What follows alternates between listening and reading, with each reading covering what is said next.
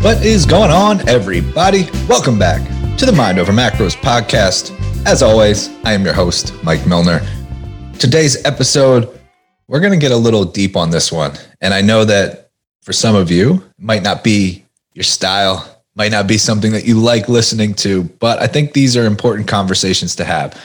I have been asked this question a few times recently, and I figure if that's the case, we should probably do a little bit of a deep dive. I'm talking about your identity, how we identify, and the impact that that has on our results.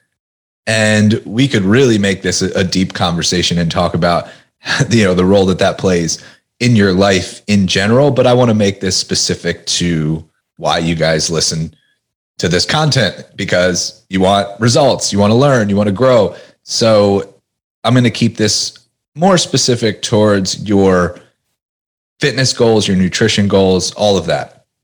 But identity is an important topic. And for some reason, this seems to be, I feel like the universe has a way of sending some signals. And I was asked this question on an interview I did on somebody else's podcast. I was asked this question in a Instagram DM, which I'm going to read because I think it helps to frame the episode. And so, and then also I was interviewed in somebody else's Facebook group and got a similar question. So we're just going to break it down. What is the role that your identity plays in either helping you to move forward or keeping you stuck? And it's actually really important and probably something that, maybe you haven't considered. So this might be an enlightening episode. I love deep conversations like this. I like to get introspective. For me, if you can, sit down, relax, and have some quality, deep, meaningful conversation, that's about as good as it gets for me. I know it's not the most exciting thing for some people, but I'm a big fan. I'll take that over, partying all night and doing that sort of thing. Although there's a time and a place. Put me in the right environment, and sure, we can go do our thing. But for the most part, if I've got just a nice, calming environment, good people, quality conversation, that's about as good as it gets. So before I jump into it, I have to remind you, as always, that if you enjoy the episode, if you enjoy the podcast, please do your part in helping the show grow. We're in this together. Remember, we're in this together. The more people that listen, the more people that we help, the more lives that we change. And you play just as much of a role as I do in helping that come to fruition. So you can leave a 5-star rating and review on iTunes. You can share the link with a friend or family member. You can post this to your stories on Instagram and tag me at coach_Mike_Milner. And those are the ways that you can help do your part. So real quick, I want to read this question that I got from a client who sent me this DM on Instagram. And she said, "Hey, Mike, hope all is well. After listening to one of your recent podcasts, I have quite a specific proposal wish for your next podcast. You always mention something in the direction of, quote, I used to be like that, and now I'm like this, end quote. And for me, it translates into an identity change. You, in general, talk a lot about how you used to be. Talking about how someone used to be and now is one thing, yes, but I would find it incredibly interesting and helpful to hear you talk about how you made that change, and more importantly, how you applied it to yourself and your surroundings, or how you would recommend anyone do that. I think there are two perspectives here, how you view yourself and how the people around you view you. I'm coming up with this wish as I believe anyone going through this process/journey is going through an identity change. And I think for myself, it can be hard to know how to move away from what you've identified as for a long time, and also how people around you have identified you. That can be a serious block in some situations. I would really love to hear your take on how to apply an identity shift. I hope my message makes sense." And I told our client, shout out to Sophie, I told our client, Sophie, absolutely love that question. And not only am I going to address it, I'm going to do the next podcast on this exact topic because, like I said, it's been coming up a lot lately. I had somebody recently say, like, you made such a dramatic shift from going from chronic dieter to, disordered relationship with food to now somebody who teaches food freedom and stop dieting and find your forever solution. And it's such a dramatic difference. And the question was, how did that happen? And I think from the identity perspective, there's things that we have to understand. One of my favorite courses that I ever took was positive psychology. Such a valuable course. And one of the things that they addressed in the course was identity. And the analogy that they gave for identity was, we are not the things that we think we are when it comes to our identity. So oftentimes, if you were to ask somebody like, who are you? What's your identity? We start to list off the titles, right? I'm a mom, I'm a son, I'm a brother, then we do the profession. I'm a lawyer, I'm a, human resources, I'm whatever, I'm a sales representative. We start to list all of the titles, all of the roles and responsibilities that we play. And we use that as our identity, which is not the case. So the analogy that they gave was, all of those things are stuff that if you imagine a shopping cart, okay, so the shopping cart has all of those traits in them, right? The mom role, your professional career, how you identify with, different maybe hobbies that you play or hobbies that you participate in or things like that. All these things we can assume to be our identities. That's the stuff that's inside the shopping cart. We are the people that are pushing the shopping cart. So we are not those things. Those are traits inside of our shopping carts. And why I love that analogy so much, because it's really easy to conceptualize that we can put things into the cart or we can take things out of the cart. If something's not serving you, you can decide to remove it from your shopping cart. If there is something that you feel like would be really valuable, let's say that inside your cart, you have introvertedness and you're like, you know what? It's really not serving me. I would like to take that out of my shopping cart and put in the extrovertedness as part of my shopping cart. It's a very easy way to understand how we can kind of pick and choose, because you might naturally be one way, but you can take the necessary steps to become another way. And hopefully you see where I'm going with this. If you are somebody who has a lot of poor habits, and let's say you are overweight and you're a chronic dieter and you're struggling with your body image issues, you're struggling with your weight, you're struggling with your health, whatever that may be, you get to decide to remove those things from your shopping cart. See, we often think that this is a set in stone version of us, which is why it's important to understand that we're not the shopping cart, right? Those traits, those identities, those habits, those beliefs, those are not us. We are behind the cart pushing those things, but we get to pick and choose. So if those things are not serving you, yes, that is part of an identity shift, but it's not as dramatic as changing the human being that you are. It's simply changing the things that you have in your cart. So I'll give you an example so I'll relate this to myself personally. I identified strongly as an athlete. Okay, so to my core, that was what I believed growing up. I played sports. I pretty much, like, everything revolved around sports. If I wasn't playing, I was watching or practicing. Even, with friends, it was just, playing either video games, sports, or outside with a ball, just making up games, whatever it was. Like, that was firmly entrenched in my identity. So when I did gain a bunch of weight after college and organized sports ended, I had an identity crisis because now I thought that the human being, like to my core, who I was a completely different person now because I was, 60, 70, whatever, 80 pounds. I don't remember what the exact number was, overweight now. And my assumption was I couldn't play sports anymore because of my weight. I couldn't see the people that I used to play with because they would make comments. And so I started to tell myself all of these stories about who I was as a person.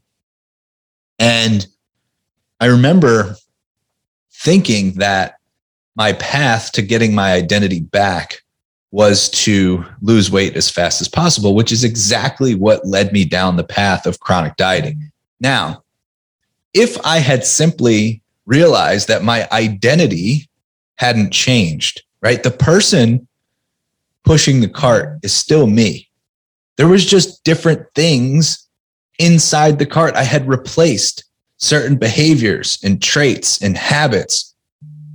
So if I had realized that, I would have just gone back gradually to the things that allowed me to, it wouldn't have been as extreme. It would have been, okay, well, I can go back to playing sports because it's still me. I'm still I'm still the person pushing the cart. I have certain habits that aren't serving me that I can remove from the cart, and I want to replace them with different habits. But for me, it was an identity crisis, which led to me going through this path of extreme dieting. And ironically, because of that, now all of a sudden it impacted other relationships. So my fear of not being able to, see my friends because of what they would say about me, all of a sudden carried over into the people that were close to me, not, really, me basically pushing them away and distancing myself. So it impacted other relationships outside of that with family. Eventually it drove a wedge in my relationship with my wife at the time. And ultimately we ended up separating and getting divorced. But a big part of that was because of this identity crisis and the way that I handled it. So I think that one of the best analogies that I've heard, one of the best ways to describe this that I've heard was from James Clear in the book Atomic Habits, because he said that each action that you take when you're trying to build a habit is a vote for the person that you want to become. And you're casting votes constantly every single day. And I think the reason why I like this is because it's never going to be a unanimous decision, maybe sometimes, but for the most part, you're going to be casting votes, oftentimes in one direction, but then there's going to be some votes in the other direction as well, depending on your habits. And I think that if I had taken that perspective, if I had combined that perspective with the shopping cart analogy, I never would have put myself through the ridiculous diets and extreme bullshit that I did. But it's because I felt like to my core, I was no longer the same person.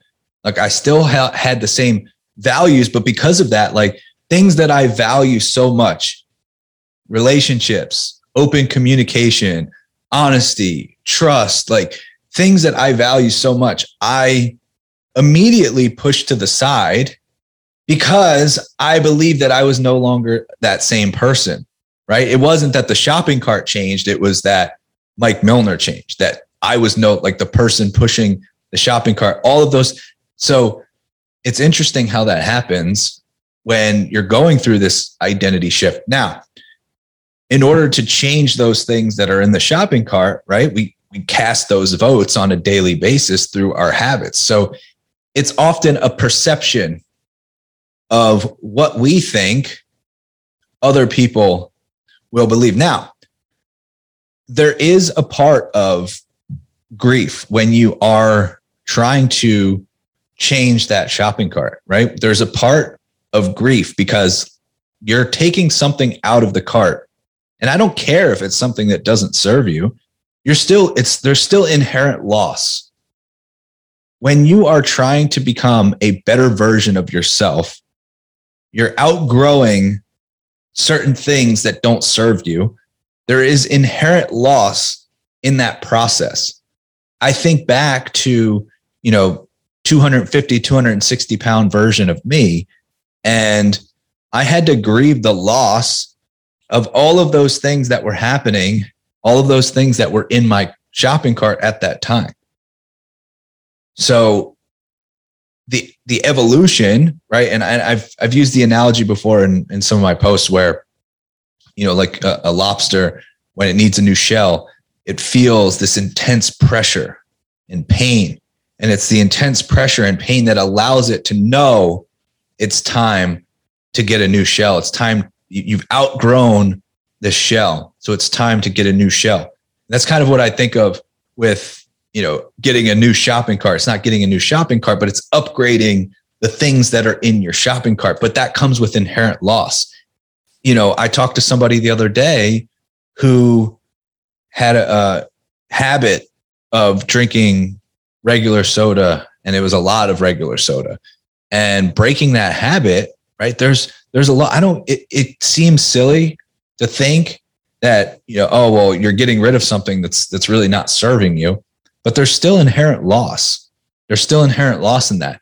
And sometimes we think that people will perceive us a different way, right? Like, well, if I do these things, then my friends and family won't get it, or they'll think that I've changed, right? So there's a couple things with that. Number one, we're supposed to change. We're supposed to evolve. We're supposed to grow. There's a reason why the human metabolism is the most adaptive thing ever, right? Our brains are very malleable. We are adaptive creatures. It's in our nature. So if the perception of like, oh, they'll think that I'm different, or they'll think that I've changed, good. That's a good sign. We get to choose that perspective. Okay, so that's the first part of it. And the second part of it is, if they actually do have a problem, it's more of a reflection on them than it is on you. Because oftentimes what happens is, by you upgrading your shopping cart, right? Taking things out of the cart that don't serve you, putting things into the cart that do serve you.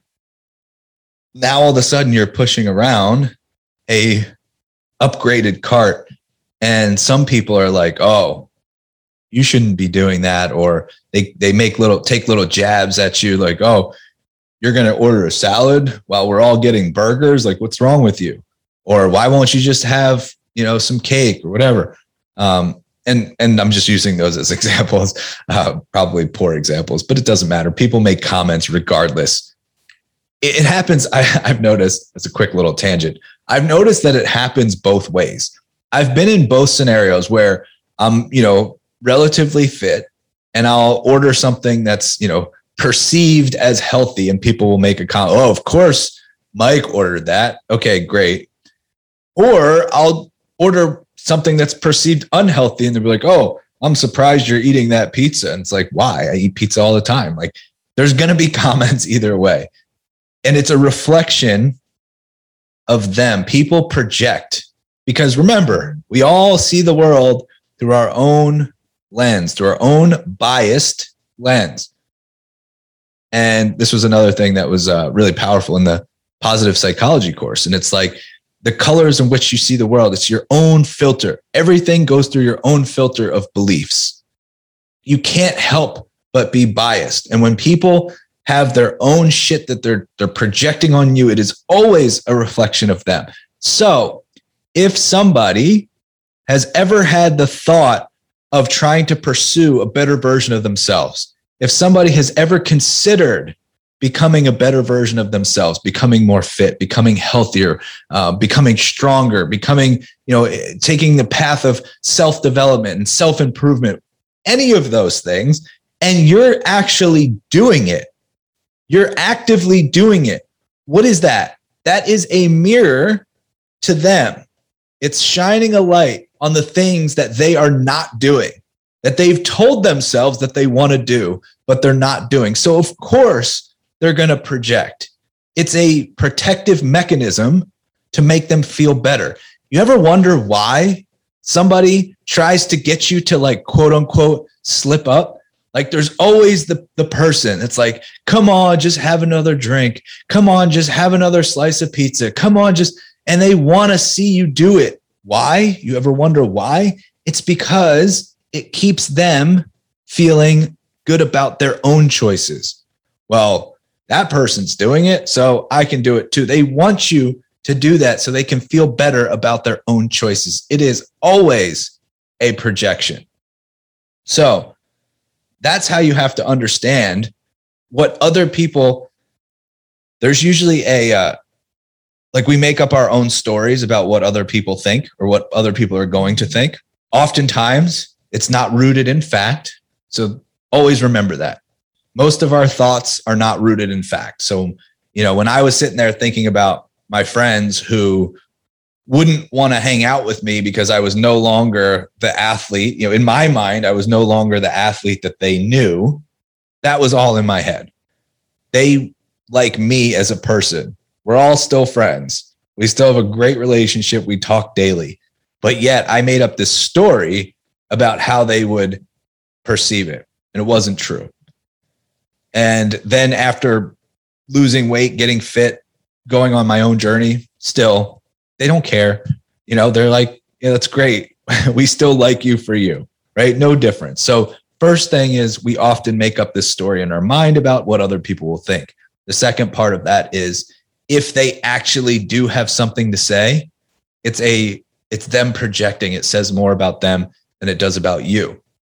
So the way that you handle, in my opinion, the identity shift that is happening when you are pursuing a fitness journey, a health journey, whatever it may be, is that there are certain things in your shopping cart that you want to get rid of. There are certain things that you want to add. And you're going to be casting votes every single day in favor or against those things. So it's a constant pursuit until it becomes solidified, until that thing becomes solidified in your cart. And you're like, you know what? This feels really good in my shopping cart. I want to keep this in my shopping cart because I like how it feels when I have this in there. And you get rid of the bad habits. You get rid of the behaviors that aren't serving you. And you're like, yep, they can stay away. I don't want these things in my cart because they're not serving me. Now, you have to give yourself grace and compassion for the inherent loss that happens by removing something from your cart. You also have to give yourself grace and compassion for the necessary awkward phase of bringing something new into your shopping cart because it doesn't happen overnight. It's just like if you were to try and pick up an instrument tomorrow that you've never played, there's going to be a learning curve. At some point, your body and your brain will become very much in sync and you won't even have to think about it anymore. If you've ever seen a musician who's very talented, they can multitask while they're playing because it's such an inherent, it's just programmed into them. They can just do it. They don't have to think. It doesn't require any mental energy. They could just play. And at some point, you will be able to just play. So I think that hopefully, at least from my perspective, look, this is something that, again, I love these type of conversations. It's funny, Mel and I, usually on our walks around the block, we typically have philosophical conversations like this where we talk about the world, where we talk about society, where we talk about human behavior and human psychology. We have these conversations frequently. And I think that sometimes we get so caught up in all the things that we're not doing and we try to latch onto something to give us a reason. The $1 million question. I know what I should be doing. I know what I want to be doing. Why the fuck am I not doing it? And it really comes down to a very simple answer. Simple, not easy, because if it was easy, you would just make the change. Your brain is programmed to keep you in safe, and predictable situations. The reason why we self-sabotage is to protect ourselves. It's to keep ourselves in safe and predictable situations. Now, when I say safe, I'm talking about from your brain's perspective, because a toxic relationship that is life-threatening can actually feel safe.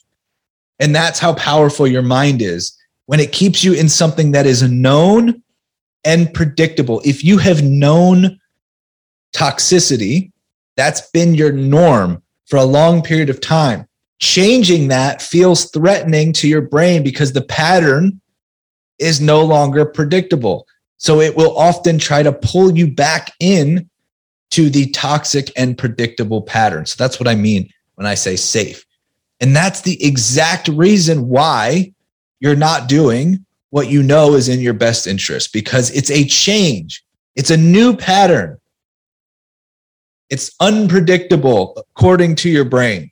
So your brain tries to pull you back into that safe and predictable pattern. That's it.